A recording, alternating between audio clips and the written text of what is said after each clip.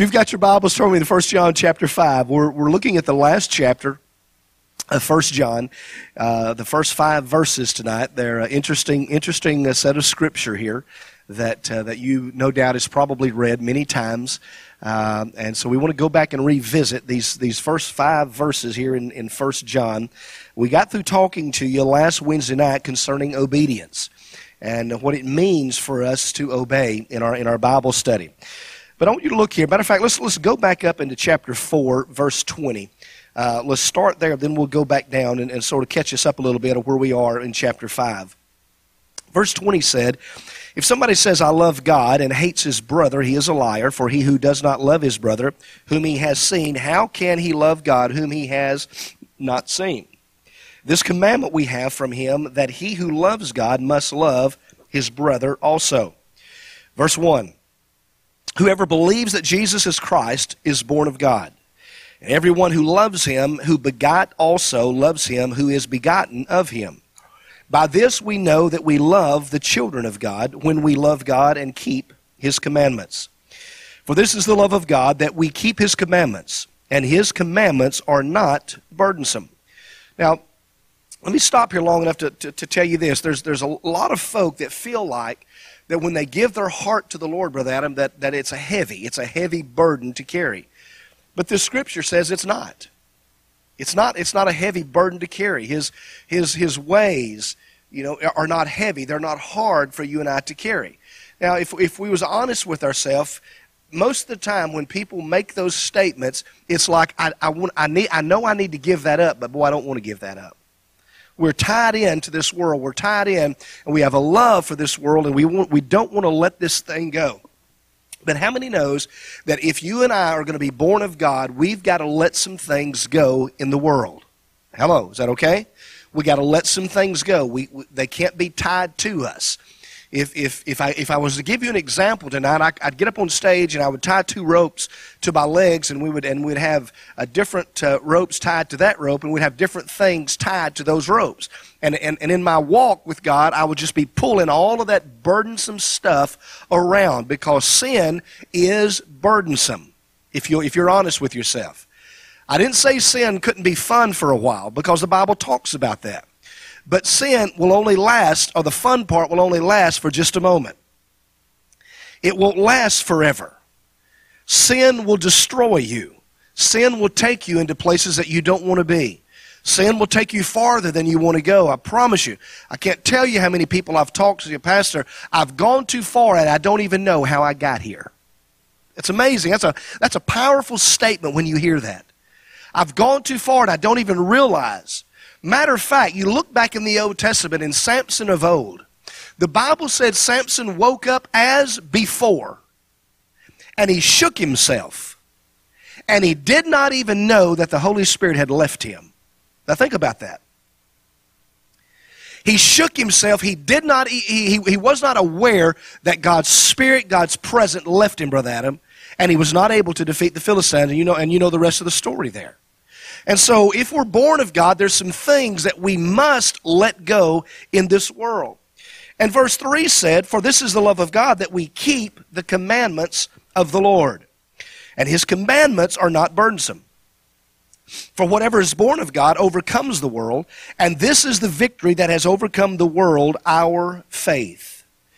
Who is he who overcomes the world? But he who believes that Jesus is the Son of God." Let me ask you a question without you raising your hand or anything like that. How many of you believe that Jesus is the Lord? How many of us really believe that he is the Christ? How many of us really believe, especially as we come up on this Easter season, if somebody would come and ask us, "Oh, do you really believe this Jesus thing? Do you really believe the Scriptures, what the Scripture's saying? What are we going to say? What are we going to tell them?" Are we able to share with them the good news and the message of the Lord Jesus Christ? There's a story I read the other day that during the French Revolution that men were determined in that era to abolish Christianity. They wanted to take it out. They wanted to get rid of it. Matter of fact, one night there was an atheist who loudly proclaimed his doctrine to the poor countrymen of that day. He said everything will be abolished. He said, I make a proclamation that all churches will be abolished, the Bibles will be abolished, all clergymen will be abolished, everything. Matter of fact, even the Word of God will be abolished. We shall remove everything that speaks of religion. One of the guys that he was talking to, one of the countrymen that he was talking to, sort of grinned a little bit and gave a little chuckle. And the soldier and the other guy said, what are you laughing at?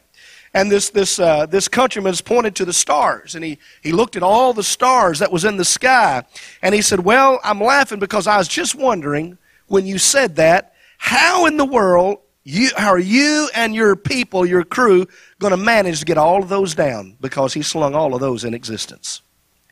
Now that's a great answer, isn't it? Because he understood what God did. When we understand that God is the creator of everything, doesn't matter what man. And you can go back in your history. I don't have to tell you this, but over and over again, there's been people try to abolish Christianity. Over and over again, there's been people to try to stamp out the Bible, what the Word of God said. But it's still alive today, isn't it? It's still real today.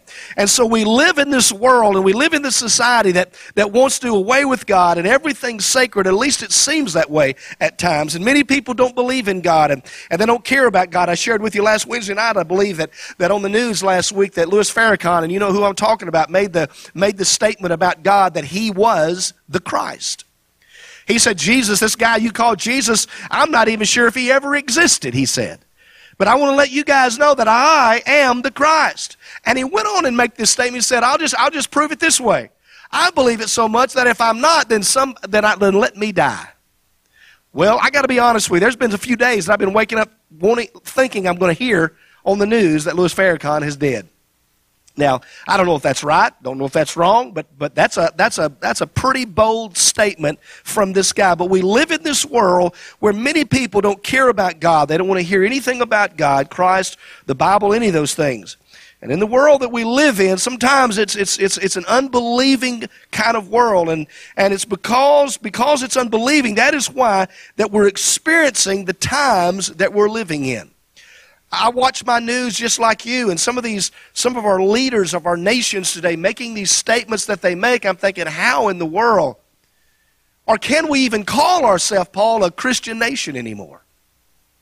Because of what they're saying and because of what they're trying to pass. Are we a Christian nation anymore? And I would hope that we are, but we're getting so far to the left that we would have to wonder, Lord, where are we in your eyes? Where are we in your eyes? Because when people stop believing in God, they stop believing in heaven, they stop believing in the fact that someday they'll have to give an account to Him. If they feel like they don't have to give an account to God, people will do anything. If they feel like that they don't have to stand in judgment in front of God, people will do anything. And that's what we're experiencing today. That's what we're seeing. Matter of fact, Psalms 14, 1 and 3 says this, the fool says in his heart, there is no God. There is no God. They are corrupt. Their deeds are vile. There is no one who does good. The Lord looks down from heaven on the sons of men to see if there are any who understand, who understand, any who seek God. All have turned aside. They have together become corrupt. There is no one who does good, not even one, the psalmist said. What a powerful scripture when you look at that. The fool says in his heart, there is no God. That's a powerful truth about the condition of where we are today. About the condition of mankind today. Unbelieving, vile, no good. And the Lord sees every one of us tonight. Well, Pastor, you're not talking about me because I'm sitting here on a Wednesday night. Hallelujah, I'm glad that you are. But we have to and we must, even I do, we must examine ourselves. Paul said, I've got to check myself every now and then. At least when I preach to others, I myself will become a castaway. I've got to be careful in all the good that I'm going around doing, all these things, that I forget my relationship with the Lord. And we must continue to have that relationship with the Lord if we're going to call ourselves born of God. Sin if we're not careful, will infect us. And there's only one way and one escape, and that's through Christ. That's through being born again through Jesus Christ. And basically, if a person wants to see eternal life, we must be. You know the scripture. You know, the Bible tells us we must be born again, right? Somebody asked Jesus one time, how in the world can I come out of my mama's womb the second time? That's not what he was talking about. But we must be born again. There was a time that you were born again. Not a physical birth, but you was born the second in a spiritual setting. You were born again. Being born of God may mean many things, but we won't talk about 2 or 3 of those tonight. Being born of God requires us to simply have a belief in the Lord Jesus Christ. We must believe in the Lord Jesus Christ. Matter of fact, verse 1 says, if anyone who believes that Christ, or Jesus, is the Christ, he is born of God, if you believe. Everyone who loves the Father loves the child as well. So we must believe in the Lord Jesus Christ. We must believe in what this born-again business is talking about. We must believe. Matthew 16:13 said this, when Jesus came to the region of Caesarea Philippi, he asked his disciples, who do they say the Son of Man is? And they replied, well, some say you're John the Baptist. Others say you're Elijah. And still others said that you're Jeremiah or one of the prophets. But what about you? He said, who do you say that I am? And Simon Peter stepped up and he answered and said, Lord, you are the Christ, the Son of the living God. That's what this weekend is all about. That's what Resurrection Sunday is all about. Look, if we did not believe the fact that he resurrected from the grave, there would be no reason for us to go through Easter this weekend. None whatsoever. Resurrection is what it's all about. My belief that he resurrected from the grave. He was not just a good man, even though he was. He was not just a man that went around doing good things, even though he did. He was not just a guy that went around and healed the sick, and even though he did. He was not just a man that went around and opened blinded eyes and caused the dead, even though he did. But he is the Christ, the Son of the living God. And it's whom you and I, we serve, we worship. That's the question that every one of us has to answer one day, either on earth or when we die. John tells us in John 14:1, he said, look, don't let your hearts be troubled. You believe in God, believe also in me. You believe in God, believe also in me. In my Father's house, there's what? There's many mansions. And if I'm going, you're going to go as well. If you trust in me, if you believe on me. You see, it's not just enough just to believe in God or believe that God exists. If you and I are going to experience a new life or a born-again life, we've got to believe in the Christ, not just God. Not just God. It's hard. I don't understand people that can look all around us and look at this world, look at all the beautiful sights of this world, and look at all the creation and say there is no God. I don't understand. I don't get that. But some is that way. But there's a lot of people that is not saved, that's not Christians, that still believe in God, but yet they think Jesus was just a good man, a historical figure. Many people believe in a God. Many folks believe in a God, but a true and a living God is the one who sent Jesus into the world to save us. That's the God in whom you and I believe in. That's the Jesus that we believe in. And there's many, many people today that still doesn't believe in Jesus. It really depends on who you ask. I was reading this the other day, and I saw several of these. Well, let me give you about 3 or 4. There was a guy that somebody talked to in South America concerning Jesus, and this is what he said. He said, I think Jesus is not God, and he can't be God. He is human, and he was a prophet. God can't take the shape of a human because God is infinite and can't be contained in a human body. That was his thought. They went to Alabama. They done this poll, and one of the guys said this about Jesus. I think Jesus might have been a good person in his time. Today, he is a monument to the stupidity of Christians. Think about that. Somebody went to Maryland, up north, asked the guy, and this is what he said. Jesus was a rabble-rouser and a good, smart guy that lived and died some 2,000 years ago.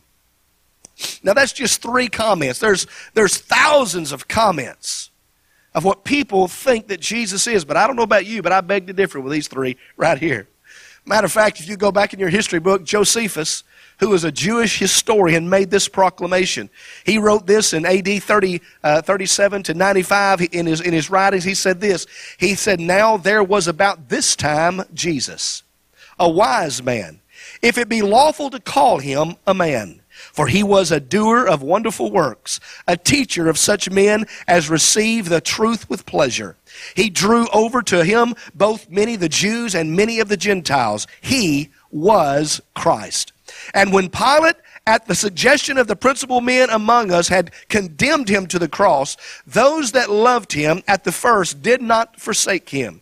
For he appeared to them alive again the third day, as the divine prophets had foretold these and 10,000 other wonderful things concerning him. And the tribe of Christians so named from him are not extinct even to this day." Josephus had a personal account of the Lord Jesus Christ. He wrote from a historical viewpoint. He understood this. Matter of fact, they say the Encyclopedia Britannica uses over 20,000 words. Think about this, to explain and tell about the Lord, to speak about Jesus. And they never hint one time that he didn't exist. It's more than words. It's more than words, they said in this encyclopedia. It's more than the words they use for Aristotle. It's more words than they use for Alexander the Great. It's more words than they use for Julius Caesar or Napoleon Bonaparte or all the other folks. Jesus had more words used to describe who this guy was, even in the encyclopedia. Matter of fact, there was a guy that ran for president in our U.S. nation, William Jennings Bryan. He is, again, running for U.S. president. In his book, he wrote this. He said, "The fact that Christ cannot be denied. Christ lived, that is admitted. He taught, and we have his words. He died upon the cross, that we know. We can trace his blood by the cleansing power as it flows through the centuries. Judged by his life, his teaching, and his death, and the impression that they made upon the human race, we conclude that he was divine, and that he has justified the titles, every one of the titles bestowed upon him. He was the Christ." Now let me ask you a question, and I know the answer to this, but do you know him as the Christ? Have you experienced him as the Christ? And when somebody asks you, explain this Christianity thing to me, can you do it? Can you talk to them about the love of Jesus Christ? 1 John 2 and 22 said, "Who is a liar? Is it the man who denies that Jesus is the Christ? Such a man is an antichrist. He denies the Father and the Son. No one who denies the Son has the Father. Whoever acknowledges the Son has the Father also." Has the Father also. So what are we saying? The fact is for us tonight is that nobody can experience being born again or having a new birth or a new life unless they first believe in the Lord Jesus Christ. Nobody. Care who you are, care where you come from, you must believe upon the Lord Jesus Christ. You got to go by the way of the cross. Amen? You got to go by the way of the cross. So being born again simply means that I trust him. I'm going to believe upon him. I'm going to know that I know that he is God. Second thing I found out in the scripture, these first 5 verses, is this. It's being born again of God surrenders us in an obedience to Christ if we're truly his. Now, I got to admit to you, Brother Paul, there's times that the Lord says some things, and I say, "Lord, are you sure about this?" You know, we question God. There's times that things come up, and Lord, are you really wanting me to do this? Are you really wanting me to go this direction? Are you really wanting me to think about these things? And I may not understand it, and I may not understand everything that I may be going through because of, but I must trust and obey the Lord, right? Because he knows what's best for me. Verse 2 said, "This is how we know that that we love the children of God, by loving God and carrying out," in other words, we obey his commands. This is the love of God, to obey his commands. His commands are not burdensome. And so we got to come to God on his terms, not ours. And that's the problem that we have sometimes. God, I'll come and I'll serve you, but it's going to be on my terms. It ain't going to happen. It's not going to happen. God's ways are higher than our ways, right? God's ways are better than my way. So I got to trust God.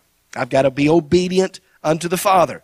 We can't make our own rules when it comes to God, but there's a lot of folks that try. We can't justify everything that we do and still think we're okay. There's a lot of folks that does that today. We justify our actions. We justify who we are. We justify our way of life, the way that we live each and every day. And we think that because we do this, that God is going to forgive us. Look, I'm not saying God can't forgive you, but you got to get some things right. You've heard me say this more than once. If we want to serve God the right way, we got to get some things right. We got to follow the right path that God would have us to follow. We got to do what the book is telling us to do. I can't justify everything that I want to do and think it's okay. Well, Pastor, you don't know everything that I've been through this week, and you don't know everything that I've been through last week. I may have a right to act that way. No, you don't. I mean, if anybody in the Bible had a right to act ugly, it was the Apostle Paul. Man, he was shipwrecked. He was beat up. He was starved. He was left naked several times. He was rock thrown in the bottom of a dungeon somewhere. I mean, this guy had all kinds of things taking place in his life. That was not good. That was not pretty pictures. But this guy didn't lose his faith. He didn't lose what he had. He trusted God. That he was able to say at the end of his life, I have fought a good fight. Understand the word fought. Sometimes it's a fight. Sometimes it's hard. Sometimes it's difficult. Sometimes I don't want to go the way God wants me to go. Sometimes I don't want to do what God wants me to do. Sometimes I don't want to talk to some folks that God wants me to talk to. Do you understand what I'm trying to say? Sometimes it's a fight, but Paul said, I have fought a good fight. I have kept the faith. In other words, I'm obedient unto the Father. Many folk like the idea of living by faith, and that's right and that's good, but obedience must be followed. Obedience must be followed. Must be followed. Funny little thing, a couple been married for 20 years. They was having a heated discussion one day. Husband said, don't you remember promising to love me? Don't you remember promising 20 years ago to honor me? Don't you remember 20 years ago you promised to obey me? The wife said, of course I do, but what else could I do? I didn't want to make a scene in front of the church. We go into these things sort of backwards a little bit. And when you think about it, most people don't want to obey anybody. I don't know about you guys, but there's some folks that if you knew the direction that they needed to go, let's just pick on Matt here a little bit. He was picking on me before church, so I'll pick on him. Let's just say Matt was somebody that was very strong-willed about things, and it didn't matter what you say, didn't matter what you done. He was just very strong-willed. He had an opinion. He was going to let you know this opinion, and you saw danger for him, and you go to him and you say, Matt, this thing that you're thinking about doing, Lord revealed to me that you don't need to be doing that. It's dangerous up the road. You need to back away from that. Now he has a decision to make. He can listen to me as a good friend and somebody say, okay, yeah, he's got my best interest at heart. But if he's a strong-willed individual, a lot of times he'll say, I don't believe that. I'm going to go ahead and do it anyway. And then if I was to say, Matt, do not do that. Now, when you start demanding things like that with people, something rises up within folks and said, oh, I'm going to do it anyway. Husbands and wives, you know about this a whole lot. You know what I'm talking about. Karen, I'll just use Karen and I. Karen to tell you. If I made a statement to Karen and say, Karen, I don't want you to do that, well, I'm going to. Karen, I do not want you to do it, well, I'm going to. And this is her statement to me. Say, you already know. You already know. We settled this thing when we first got married. The more you tell me not to do it, there's something rises within me. And we husbands, we're bad like that too. But now we got to be careful with that because we can be doing the wrong thing. She can and I can too. Do you understand what I'm saying? We got to be careful with that, and we got to understand. We got to surrender to obedience. We got to surrender to the Father. Most people don't want to obey anybody, whether it's a wife, whether it's a husband, a boss, a manager, whatever the case may be. But obedience is absolutely necessary. I've heard young people make this statement before. Well, when I get 18, I get 19, I'm going to get out of mom and daddy's house, and I can do whatever I want to do. No, you can't. You're going to serve somebody. I don't care how old you get, you're still serving somebody. You're going to follow somebody. There's going to be some folks that's going to tell you what to do every day of your life, right? That may not happen like we're talking about right now with being in the home and mom and dad saying, hey, do this, do that. That's not what I'm talking about. But you're going to serve somebody. There's always going to be somebody that you'll have to answer to. And so we've got to be careful with that. Leonard Wood visited the King of France one day. When he got there, the king was so pleased with him, and he enjoyed talking with him, they invited him for dinner the very next day. Sir Leonard went to the palace, and the king, meeting him in one of the halls, said, Sir Leonard, on the next day, he showed up, and the king said, he saw him in the hall, said, I didn't expect to see you today. How is it that you're here? And he said, well, did not your majesty invite me yesterday to dine with you? And the king said, yes, I did, but you didn't answer. And then he said these words to the king. He said, a king's invitation is never to be answered, but to be obeyed. A king's response, my response is not to answer, but my response for you being the king is simply to obey you. What is the Father saying to us tonight as our king? What is he speaking? What is he saying? Those things that he's speaking into our hearts and speaking into our lives. Are we simply listening and we just do the things that we think that we enjoy doing, or are we obeying him? That's a wonderful, wonderful thought. There's so many things that God has told us to do, and we don't need to question them. We just need to do it. We need to follow what the Lord said. We just need to obey them. Is that easy? No, it's not easy all the time. Sometimes it's difficult, sometimes it's hard, but understand the fact that God's got your best interest at heart. God understands where you are. God understands who you are. God understands what you can take and what you can't take.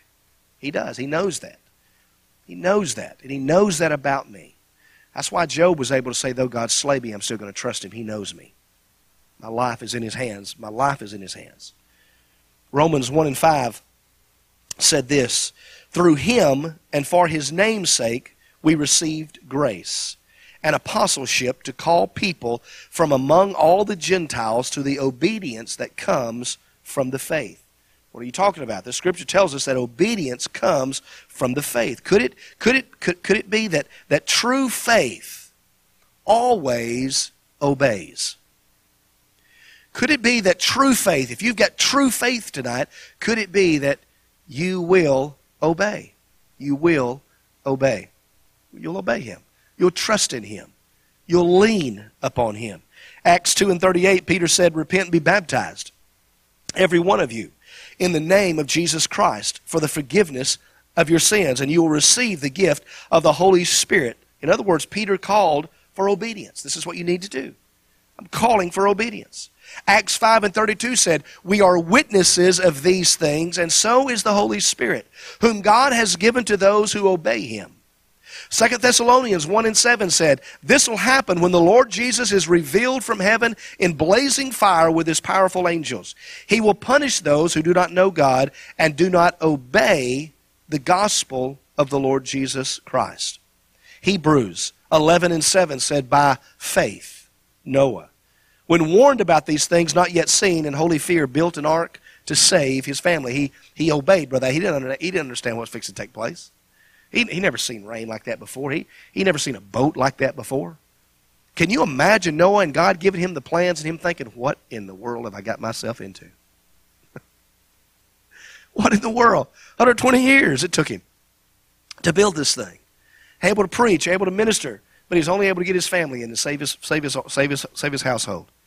Hebrews 11:8 said, by faith, Abraham, when he was called to go up to a place he would receive later as an inheritance, he obeyed and he went, even though he did not know where he was going. I thought about that scripture a lot. That's a tough scripture right there.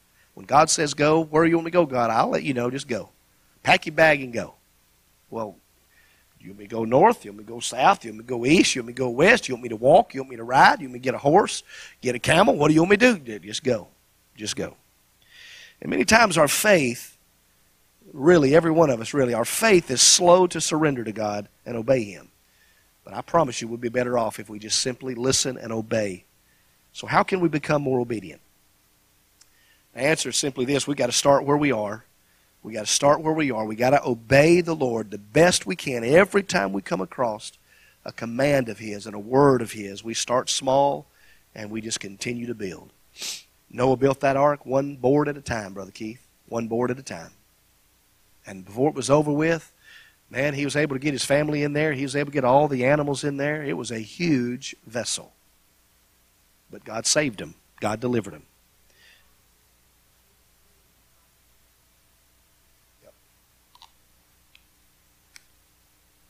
I think sometimes that's one of the problems we have. We don't fear God anymore.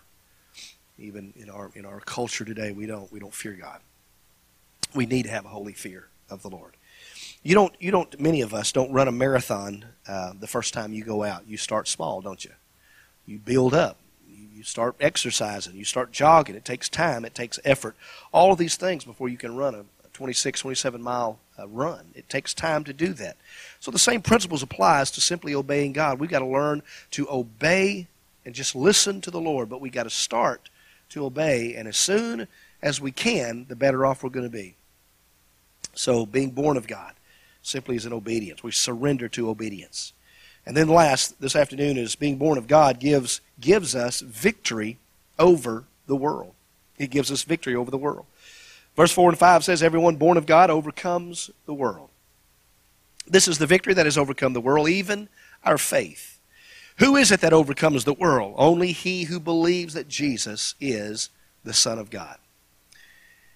You may look at me, and people may look at you, and they'll count you out. But if you're God's people, you're not counted out. You're going to overcome. Well, yeah, but you've had to file bankruptcy, and you've had to do this, and you've lost this, and you've lost that. That may be fine. We understand all of that. But if I've got Christ living in me, I'm an overcomer tonight. He's not going to let me go under. He will not let me go under. My position is I've got to obey Him. I've got to trust in Him. I must stand on my 2 feet and trust in what I know to be true. You know what faith is? We've talked about faith. Faith is just stepping out on nothing and believing that something is going to be there. It's trusting. It's having faith. Having faith. Everyone that is born of God overcomes the world. So what's so bad about the world then, Pastor? That's what many people would ask. What's bad is that the ideas and the ideologies and all of these things that the world is trying to put on us and oppress upon us is not from God. And when a person falls in love with the world, they become guilty of the sin. They become guilty of the sin of idolatry. It's not things that I worship. It's Christ, Brother Mike, that I worship. Nothing wrong with things. Nothing wrong with you having cars and boats and toys and things. There's nothing wrong with that. That's not what I'm saying. But if those things start taking, over God, there's where our fault is. There's where the idolatry comes in. We can't do that. We can't love the world too much. We can't expect the world will give us the gospel. We can't expect the world to evangelize. You can't expect the world to talk about Christ. They'll talk, but most of the time they're not going to talk about Christ. There's very little anymore. If we're honest with ourselves, there's very little on television anymore that you can even watch. Really. Because of all the things that's going on, and we've learned to just accept some of those things. Robert Lawyer wrote long ago, said William Law warned that the world is now a greater enemy to the Christian than it was in apostolic times. It is a greater enemy because it has greater power over Christians by its favors and riches and honors and rewards and protection than it had by the fire and fury of its persecutors. Yet the world is quite attractive in some ways, and some ways it appears to be harmless. It's not what God created that is our enemy, but it's what man has done with God's creation that is our enemy. Look at the world's ideas. Look at the world's dreams. Look at the world's goals. Look at what the world says. You've got to do this in order to be successful. You've got to have this in order to be successful. Lust and greed and pride and all these things, and that's just a few of the words we can mention. All of these things, according to the Word, are in opposition. Matter of fact, 1 John 2:15 said this, don't love the world or anything in the world. If anyone loves the world, the love of the Father is not in him. For everything in the world, the cravings of sinful man, the lust of his eyes, and the boasting of what he has and does, comes not from the Father, but from the world. The world and its desires pass away, but the man who does the will of God, he lives forever. You remember Lot and his wife in Sodom and Gomorrah? Lot chose the rich plain. Lot chose the place that the grass was greener. Lot chose the place the trees and the fruit was bigger. All of these things. He chose that place, and they landed there in Sodom and Gomorrah, and it was a wicked city, the Bible said. 2 angels came one day to rescue Lot, his wife and family, and told him to get out of the city because the city is fixing to be destroyed. Don't look back. Don't look back. Matter of fact, the city was so vile that the 2 angels that came, the men of the city of that day, wanted to have sexual relationships with the 2 angels. Pastor, is that in the Bible? Go read it. That's where it's there. Lot put the 2 angels in his house protecting them, and the angel said, you've got to go. The Lord's going to destroy this place. You got to go. Get your family. Get your family. Don't look back, but just go. You know the story. They left. It was a tough discussion with Lot's wife. She didn't want to leave. And we could go into a lot of detail with you concerning Lot's wife and who she was at that time, sitting at the gates of the city, and her prestige of that area, of that time, and all of these things. But the world had a hold of her. The world she loved that sort of thing. She loved it. And to be honest with you, Lot liked a little bit of it too. He did. But at least he had enough sense to get out. And he didn't look back, but Lot's wife turned around and looked at the city. The Bible said, that she turned into a pillow of salt. Now think about that. The love of the world, the love of the world. I'm going to tell you, the love of the love of this world and the love of the things that's in the world will take you down a wrong road. And as I said earlier, it's not, Brother Adam, the creation that is our problem. That we can enjoy the creation of God. We can enjoy the beautiful things of God. We can enjoy those things and possessions, God, that God has blessed you with. But do not allow those things to be first place over your relationship with God. Don't do that. What are you saying, Pastor? Are you saying that I'm not ever supposed to miss a Sunday morning? That's not what I'm saying. Are you saying I can't ever go to the lake on Sunday? I didn't say that at all. Some of you go to the lake on Sunday. I don't ever fuss at you, do I? We do things on Sunday. I get it. We do that, and there's nothing wrong with that. Nothing wrong with it. We all need a break. We all need vacations. We all need those times away and of refreshing and recharging and all. I get it. I understand all that. But if, Brother Adam, if I go this Sunday and then next Sunday and then the next Sunday and about before long I got 6 or 8 months down the road, I ain't been in church because my God is the lake, then I got issues. I got problems. Yeah, but you got them cameras now. I can watch that stuff on cameras and I can listen. Yeah, that's true. That's true. But the Bible still does say, do not forsake the assembling together. Why is that? Because we need one another. We must have one another. I got to have you and you've got to have me. We've got to come together. So John tells us don't love the world or anything in the world. And as tempting many times as the world is, there is victory in Christ. There is victory over the world's sinfulness in Christ. And that's the victory that we're talking about tonight. Simply, we can overcome the world even through our faith. Even through our faith. Somebody one time said, well, if you're born once, you'll die twice. But if you're born twice, you'll only die once. And that's true. Think about that. If you're born once, you'll die twice. But if you're born twice, you'll die one time. All right? So we know we've been born physically, but we experience that second birth of the Lord Jesus Christ. Amen.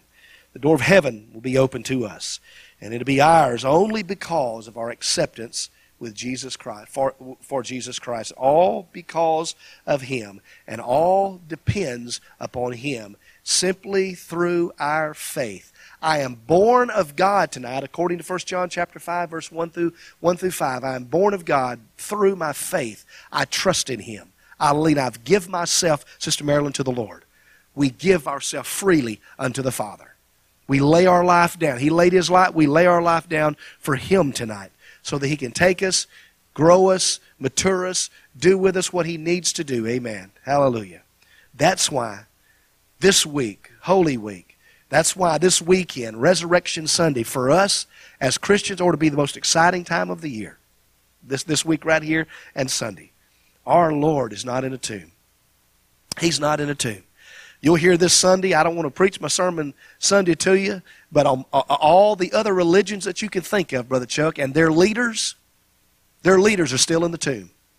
But our leader is not in the tomb. Hallelujah. Our leader, the tomb is empty. Amen. The tomb is empty. You go Muhammad and Buddha and all, whatever, they're still in the tomb. But our tomb is empty. Go look. It's empty. He's alive forevermore. Amen. Let us pray. Father, we love you tonight, and we're so thankful for your many blessings tonight, God. I am so thankful that we can say tonight that we are born of the Father. We're born of Jesus Christ. Because of what you've done on the cross of Calvary, because of the blood that you shed on Calvary, we have life tonight, and I thank you for that. Now, God, I pray that you bless us. I pray that you help us, oh God, in our spiritual walk with you. If there's anything, God, in my life tonight that doesn't belong, forgive me. If there's anything that I've done, if there's anything that I've said, God, don't hold it to my charge. Don't, as I come before you, make me whole and make me pure. I give it to you, oh God, and reveal it, God, where I can do something about it. But God, I forgive us, oh God, of all of our wrongdoing when we come before you. Lord, it could be that this weekend, this Easter weekend, it could be a time that you come back after your church. I don't know if it'll be that then or not, but God, if it is, help us be ready. Help us be ready. Help us to look to you. Every day, God, help us to look to you. We'll give you thanks. We'll give you praise. In Jesus' name, amen and amen.